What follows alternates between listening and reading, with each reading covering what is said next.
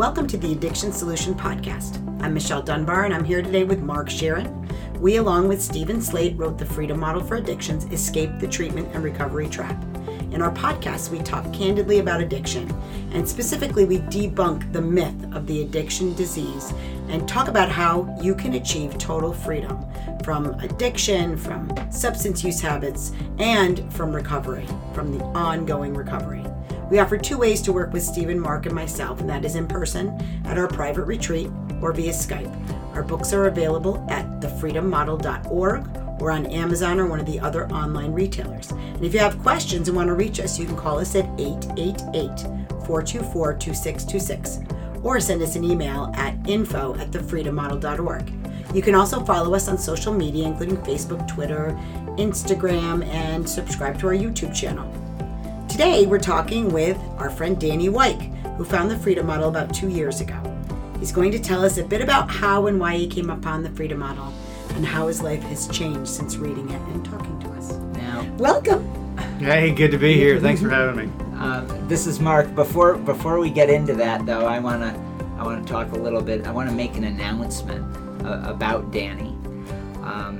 He's going to be the new director of Freedom Model Private Instruction, and that's a big deal because we're going to be announcing some work we're going to be doing with a detox center that's going to also work with Freedom Model Private Instruction, and as an aftercare sort of scenario where people get the support they need after detox. And but more than that, I want to talk about my friend Danny Wike, who I met a few years ago, and we talked about private instruction, and he instantly saw that's the model of the future. You know, there will always be a need for people to leave their situations when the heat gets too heavy from substance use, when there's so many problems at home that they have to go. So our retreats will always be needed. But the truth of the matter is there's a whole host of people out there, thousands of people that can't leave their homes. They can't just pack up and go for 2 to 4 weeks and learn the Freedom Model in a residential setting. That's just the reality. And so we designed, actually 8 years ago, we started teaching people at home via Skype, FaceTime, Zoom, and sometimes over the phone even via conference call. And email. I actually have done it by email with people. Yep. We've done it in different countries. We've at this point we can only do English-speaking countries, but eventually we'll have translations and translators and instructors and presenters that can do it with different languages. But we're just not there yet. But it's this model, this private instruction model, has been become more popular, especially with social media outlets out there, that people realize, oh, this is something I want. I want the Freedom Model. I wanna learn it, but I can't leave home to do that. So it's really exciting to watch this grow, and certainly on social media, our presence has gained some steam, and people are excited. So we've now partnered with Danny, and he's going to be joining Baldwin Research, and he's going to take over that division. But I want him to tell his story about how he found the Freedom Model, and his story has some parallels with both Michelle's and mine, where treatment was his experience in treatment was somewhat limited, and in some respects not that productive, and then he sought out something better. But I'll let him tell that story. So Danny, why don't you tell a little bit about how you found us? Yeah, thanks, Mark. I struggled for probably 30 to 35 years with drugs and alcohol, starting when I was 14 years old, and didn't recognize it as a problem in the beginning. Of course, I was just partying. And as I graduated college and moved on into the professional world, I thought, you go to work all day and you come home and you drink in the evening. That's just what you do, isn't it? And it started off pretty strong, and it was fairly good at both of those. Yeah. We were all good at that. and then I realized it was interfering and causing some problems at home, and got a lot of other people telling me that as well.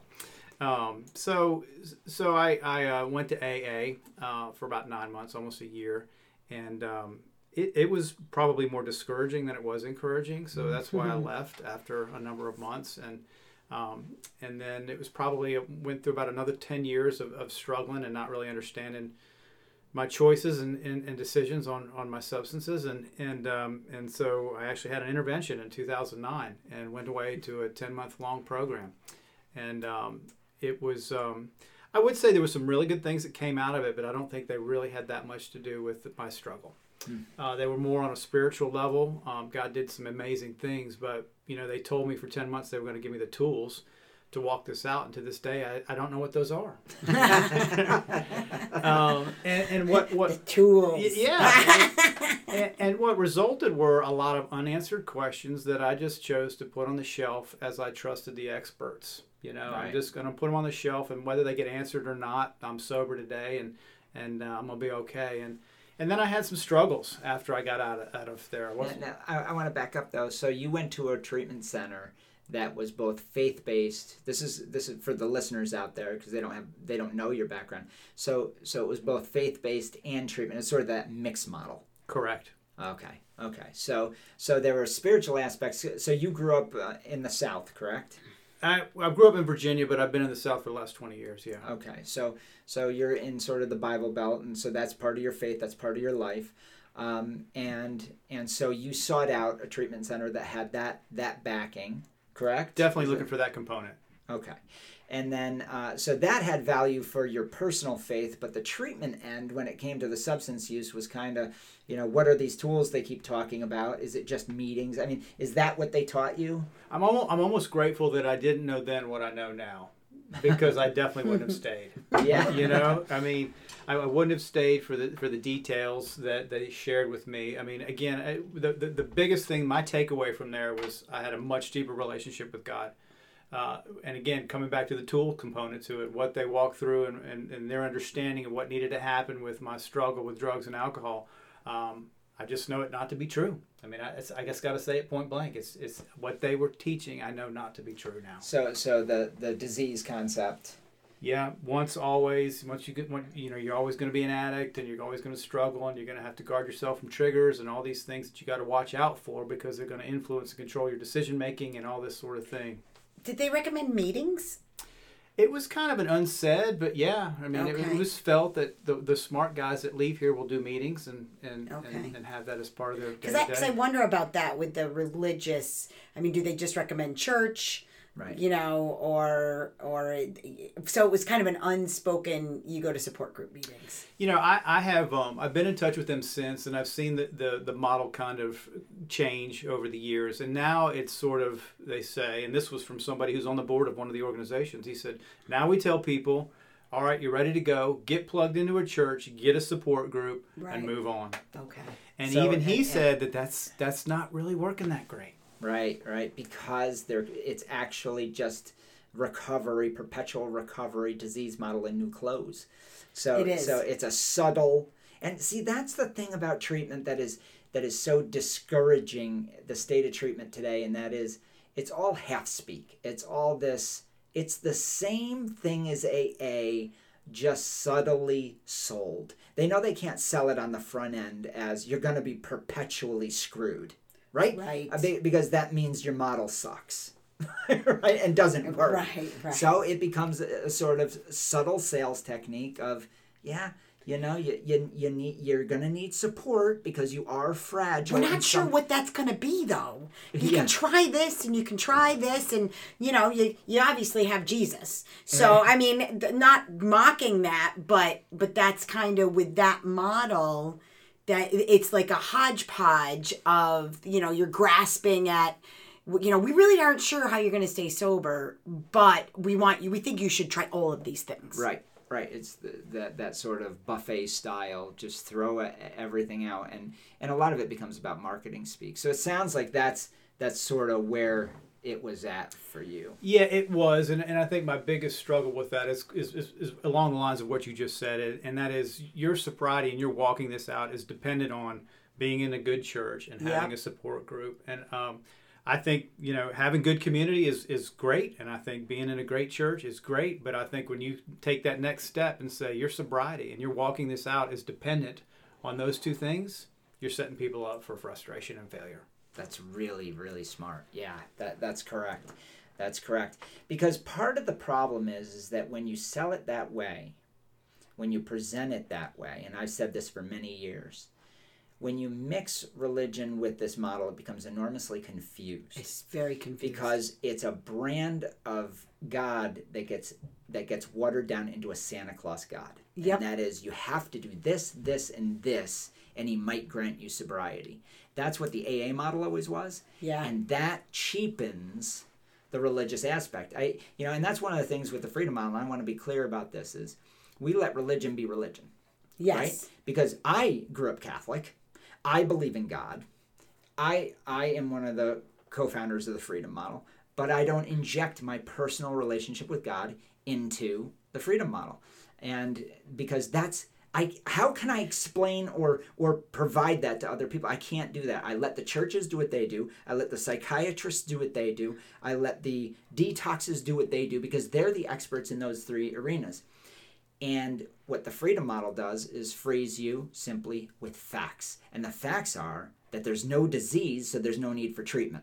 That's not to say you don't need detox if you're physically dependent, but you don't need psychological treatment. What you need is to have all the myths of the disease concept debunked so that you can just move on. And I think is that what you discovered, Danny, when you read the PDF? Talk about reading the PDF and what happened. Yeah, so picking up where in my story, so I struggled. I made some mistakes along the line. And this then, is after you after left. The program, yeah, after the treatment that I went to, and then it was about 2 years ago when a buddy called me who was struggling with alcohol, and he had been doing some searching on the internet and found the Freedom Model and the St. Jude Retreat, and he asked me to check it out. So he sends me the email that you all sent him in the beginning, which had an attached PDF, which is more of an outline and a breakdown of a very short version. And all of a sudden, I remember looking at it and thinking, at first I thought, you started talking about a 5-week retreat. And I thought, 5 weeks? What the heck happens in 5 weeks? There's no way anything good can happen in just 5 weeks, right? Because you went through 10 months. I went through 10 months, almost a year. So I'm thinking, there's no freaking way. So I shut the email. It was about lunchtime. But then I'd given this guy my word that I was going to take a look at it. And so that later that night, I opened up the PDF. It's about 10:30. My wife's trying to get ready for bed. And I'm yelling across the house at her, listen to this. Can you freaking believe this? And I mean, all these answers to all these questions that I had put on the shelf are getting answered. And what's interesting, just you were talking about God and how you separate the two and that sort of thing. For me, it was the opposite, because not that the truth and the facts don't stand alone. But in Christianity, we talk about our identity and who we are in Christ. And this is the first thing that I've ever seen that actually lines up with that true identity. It was mind-blowing for me. And when I talk to people about it, I can talk to non-believers and believers alike, and I can answer their questions when I talk about it, because it's truth and it's factual, and it also backs up our identity and who we are. Right. And so it's just so powerful on so many different levels to me. But anyhow, so I read the PDF. I get up the next morning, literally next day. I call here. I think it was Carla that I spoke to, put me in touch with Stephen. Stephen called me back within 15 minutes. And I tell him, hey, I'm in the midst of trying to help people that struggle, and I've got this. I'm actually getting ready to go start a program like the one I went through, because I knew I wanted to help people. I'm selling my house. My house is on the market. I'm selling my business. Everything is headed towards helping people. And I tell Stephen, hey, I'm getting ready to start this program. I've read this PDF, and it's got to be part of this. This is unbelievable. I've never seen anything like this. And Stephen, in his cool demeanor, says, hey, I recommend you get the book. If you still feel strongly about it, then give Mark a call, and let's see where it goes. So being a slow leader, it only took me about 6 months to get through the book. I mean, I had a lot going on at the same time, but I got through the book, and literally the next day I called you. You were out of the office, called me back the following Monday, and that's where it all began. Annie and I came up here once in September. We met for a few days, and then came up again in November. Spent about 10 days together, just strategizing, trying to figure out if and where my role would be in this endeavor. And after a year's worth of investigating and processing and me figuring out how I can do it financially and that sort of stuff, we realized it doesn't really matter. We've got to move forward, and I'm going to be a part of this. And so I'm honored.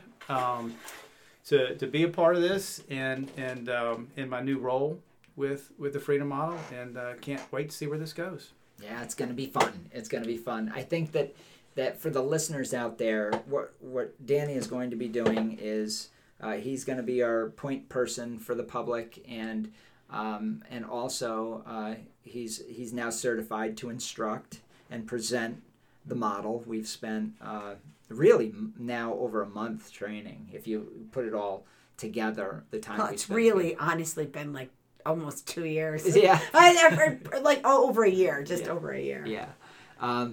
But formal training is it's a lot of time. Well, and I read the book and finished September 2018. But then I did private instruction with Stephen. Yeah. I mean, that was the clincher for me, because there were still some things that I needed help understanding. Right, you did, yeah. I did, absolutely did. I needed some help understanding things. And of course, he did a phenomenal job of laying it out for me and helping clarify what I didn't understand. And I think that's really the true value of private instruction is there's a lot of information in there, and there's a lot to walk through and understand. And somebody that's been in it for a period of time can really help you wrap your mind around the facts and the truth that are in there. Yeah, well, I think that a lot of times the most difficult part of understanding what the Freedom Model represents is the research. It's just memorizing all the little ins and outs of what provides the foundation of the model itself. And what is the model? The model is the fact that you are totally capable on your own of making a decision and changing your preference for substances, and then moving on without perpetual recovery. That's a huge, huge divergence from anything treatment-oriented, right? You're basically taking the foundation of treatment and you're killing it. You're just getting rid of it. There is no disease of addiction. End of story. So you go through chapters that dismantles that. So you have to have that information, which Danny was trained on. But there's more to it than that. It's the foundation of how humans are motivated. It's the foundation of the fact that you don't need perpetual recovery, that you can choose not to be triggered with things, right? That the mind really is a powerful instrument to proactively guide your life. And also, what is this idea of moving on from addiction? Moving on is like one of the best analogies I can use is when you ride your bicycle your whole life and then you get your driver's license, you don't get in a car and say, I'm going to get in this car so I don't ride my bicycle anymore, you know? And recovery is this idea that I have to do these other things so I don't get high anymore. Right. And what we do in the Freedom Model is we just separate it and say, you don't have to tie the two together. Moving on doesn't have to be, I'm moving on so I don't get high. It can be, I'm moving on. That's it. Right. I'm moving on. It's like you're driving in the car out the driveway and going to your girlfriend's house and you're not looking at the bicycle anymore. So you really can have this whole situation change in your life. So those ideas had to be presented to Danny and others that are being trained in the model now as well.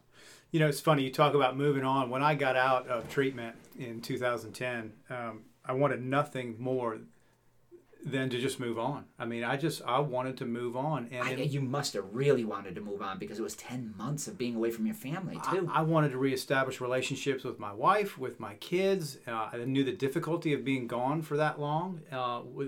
You don't just come back and everything's the same. There's things that need to be healed, and you got to walk through some stuff. And so I started a new job. You know, everything was really going well, and in some respects, I did just move on.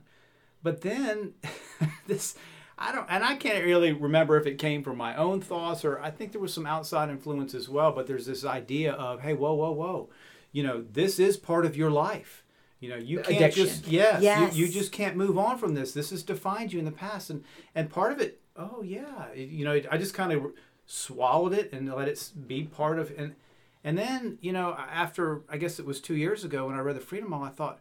It clicked. Why am I letting myself be defined by my past? Exactly. That doesn't make any sense on any level. You know, just from it just doesn't make any sense. Yeah. You know? And that's when my eyes were open to that, and I realized it's really okay to move on. Boy, and what you just described is the preference change that we talk about. It's the idea that I can be happier without it.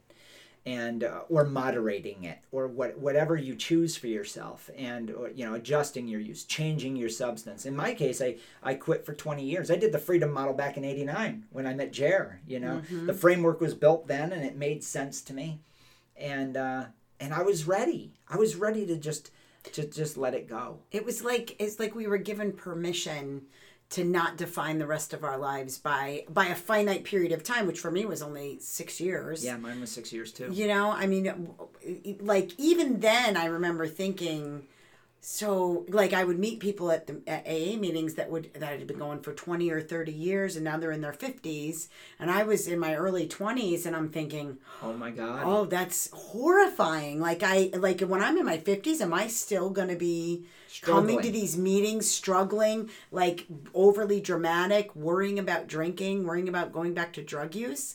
Like that, I did not want any part of that. That made no sense to me. I want to clarify something else, because what we used to talk about too, because I was raised Catholic also, and was that it was a spiritual malady. Yeah. And you went to a religious based program because there is this idea that you're spiritually sick. Because I remember saying, well, I don't have a disease, but I had a spiritual disease or something like that. Yeah. And we debunked that too. With over the years, because we had a strong spiritual component, gosh, right up until 2008. Probably half the time out of the 30 years, we had some idea that you needed to convert to some sort of spiritual belief system. Yeah, but here's what happened. We had a bunch of atheists who did great. That's what happened. What happened was I realized when I did the follow-up surveys, I just couldn't help the fact that most people didn't go to a meeting. Yeah. And we had meeting structures in those days, we too. Did. So they didn't go to a meeting. Yeah, they didn't go to meetings. They didn't join a church. They didn't do any of that. What they did is they moved on. They literally just moved on. And so that was a crucial component to understand that as human beings, we really have all the necessary foundation within us to make decisions. So what happens when you actually inject religion itself into it, or a spiritual ideal, is this idea that it's a struggle. Yes. That there's you're not power. That you yourself don't have the power. That's right, and that there's a spiritual warfare going on within you.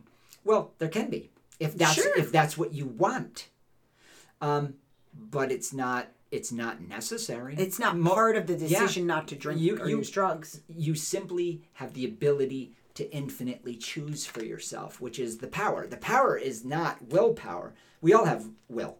Absolutely. The power is in the ability to choose. And when you concentrate on choice instead of concentrating on struggle and lack of power and strength, everybody has strength because you're alive. Yeah. The will to live exists as long as your heart is beating. It exists. The life force is there. So from a philosophical point of view, it's very simple. What are you going to choose, and what will you be happier doing? Getting hammered every day or not? Right. And now that sounds super simplistic because it is. Mm-hmm. But when you have all this other stuff that's been taught to us getting in the way of making those choices for yourself and really analyzing things directly, does heroin satisfy me? Does it do what I think it does for me? Would I be doing better if I wasn't doing heroin? Or would I do better if I didn't drink 6 drinks tonight? When you get down to that and you've eliminated the disease concept, you've eliminated this idea that it's a strength issue. There is no strength issue. Right. All there is choices to be made. There's no battle to be had. There are choices to be made. That's one of the lines in the book. So that's a big deal. So I have my faith. I think that this is a great discussion to have. I have my faith. It's mine. It's private, and that relationship exists. And each person, because we're autonomous, has a relationship with whatever they want to have a relationship. Whatever their belief system is on that, and it's separate. That's right, and that's where the freedom model sits in regards to faith, since that was brought up. So and we've. In my conversations, as I've been sort of a PR person over the last year, talking with different people, getting different feedback, being in the South, Yes. I've learned quite a bit. You have this spectrum of religion. On one end, you have absolutely the atheist, no belief. Yeah. And then you've got the extreme on the other end that says, Jesus does, it's done. It's everything. It's done, and you don't ever have, there's nothing that, it's just finished. And if you're struggling, then there's something wrong with you. Right. You're not doing something right. And I've seen some of that, with some of the churches that I've spoken to. And people aren't going to like it when I say this, Christians specifically, they're not going to like it when I say, hey, I became a believer when I was a junior in high school, a follower of Jesus Christ. And I struggled for another 30 years. Can you explain that one? Right. And at the end of the day, here's It's what a I know human now. problem. Here's what I know now. It is some balance of two major groups of illusion. And one is I didn't think I was going to be able to enjoy life without drinking or some kind of drugs. And I had this belief system that once always there was this mythology that had crept in over the years, and I think a big chunk of it was that part of that chapter of life of AA and all that sort of stuff that I was getting from different people. But it was, hey, I'm not going to have as much fun if I quit. And quite frankly, I don't think I can quit anyhow, because once an addict, always addict. I'm going to struggle the rest of my life. So I got a choice. Yes. I can either be drinking or I can be living in recovery. I think I'd rather drink. That's exactly correct. And notice that the Christ issue or the God issue is a separate issue because it's a personal relationship that nobody else can define for you. And that's why when you go down the rabbit hole where you're trying to promote a certain religious agenda and couple it with recovery, it falls flat. It always falls flat unless you can convince people about God. You try that on. Try that. I did it. I tried that and it fell flat and people were pissed off. And I was, because it's not something you can define for somebody. No. That's what the churches are for. If you have a question about faith, there's an infinite number of churches in America. That's their expertise. The Freedom Model is not a pastor. No. Right? Just like I'm not a doctor detoxing people at my retreat. I would never dare to do that. No. Nor would I dare to start to talk to people about what their faith should or shouldn't be or how God pertains to their life. That's not our mission. Nope. Our mission is to allow people to be human and say, in your human capability, were you born with the ability to move past alcohol and drugs? And the answer is unequivocally, with all the research, absolutely 100% you can move on with your life. It is not a struggle if you know the facts. Yes. Yes. And I think that's what happened with you. Clearly. All right. I think that's a good place to end that. I think it is too. Well, thank you so much for being with us today, Danny. Let me remind everyone, thank you so much for listening today. We truly appreciate everyone's support. We have gained unbelievable support over the last several months on social media. For 2020, we're back on schedule, releasing a new podcast every other week. And we will also be resuming our Facebook Live events 2 times per month, usually on Wednesdays at 4 p.m. And you can see that on our Facebook page, the Freedom Model Facebook page. If you or someone you know is seeking help, please call us, 888-424-2626. Or you can reach us through our websites at thefreedommodel.org and soberforever.net. You can also find us on our social media pages, and our books are available on our website, thefreedommodel.org, and also on Amazon, Barnes & Noble, and other online retailers, as well as on our website. We also have we have a bunch of free information. We have free short ebooks. You can see our podcasts. You can see videos on our YouTube channel. All of that can be accessed on the media tab. Yes. On thefreedommodel.org. There's the video vault you'll see there. There's the podcast. It's the Addiction Solution Podcast if you're searching it on Google. So all of that is on the media tab. Yes. On thefreedommodel.org. Yes. And from everyone here at The Freedom Model, we wish you well. See you next time. Bye, everybody.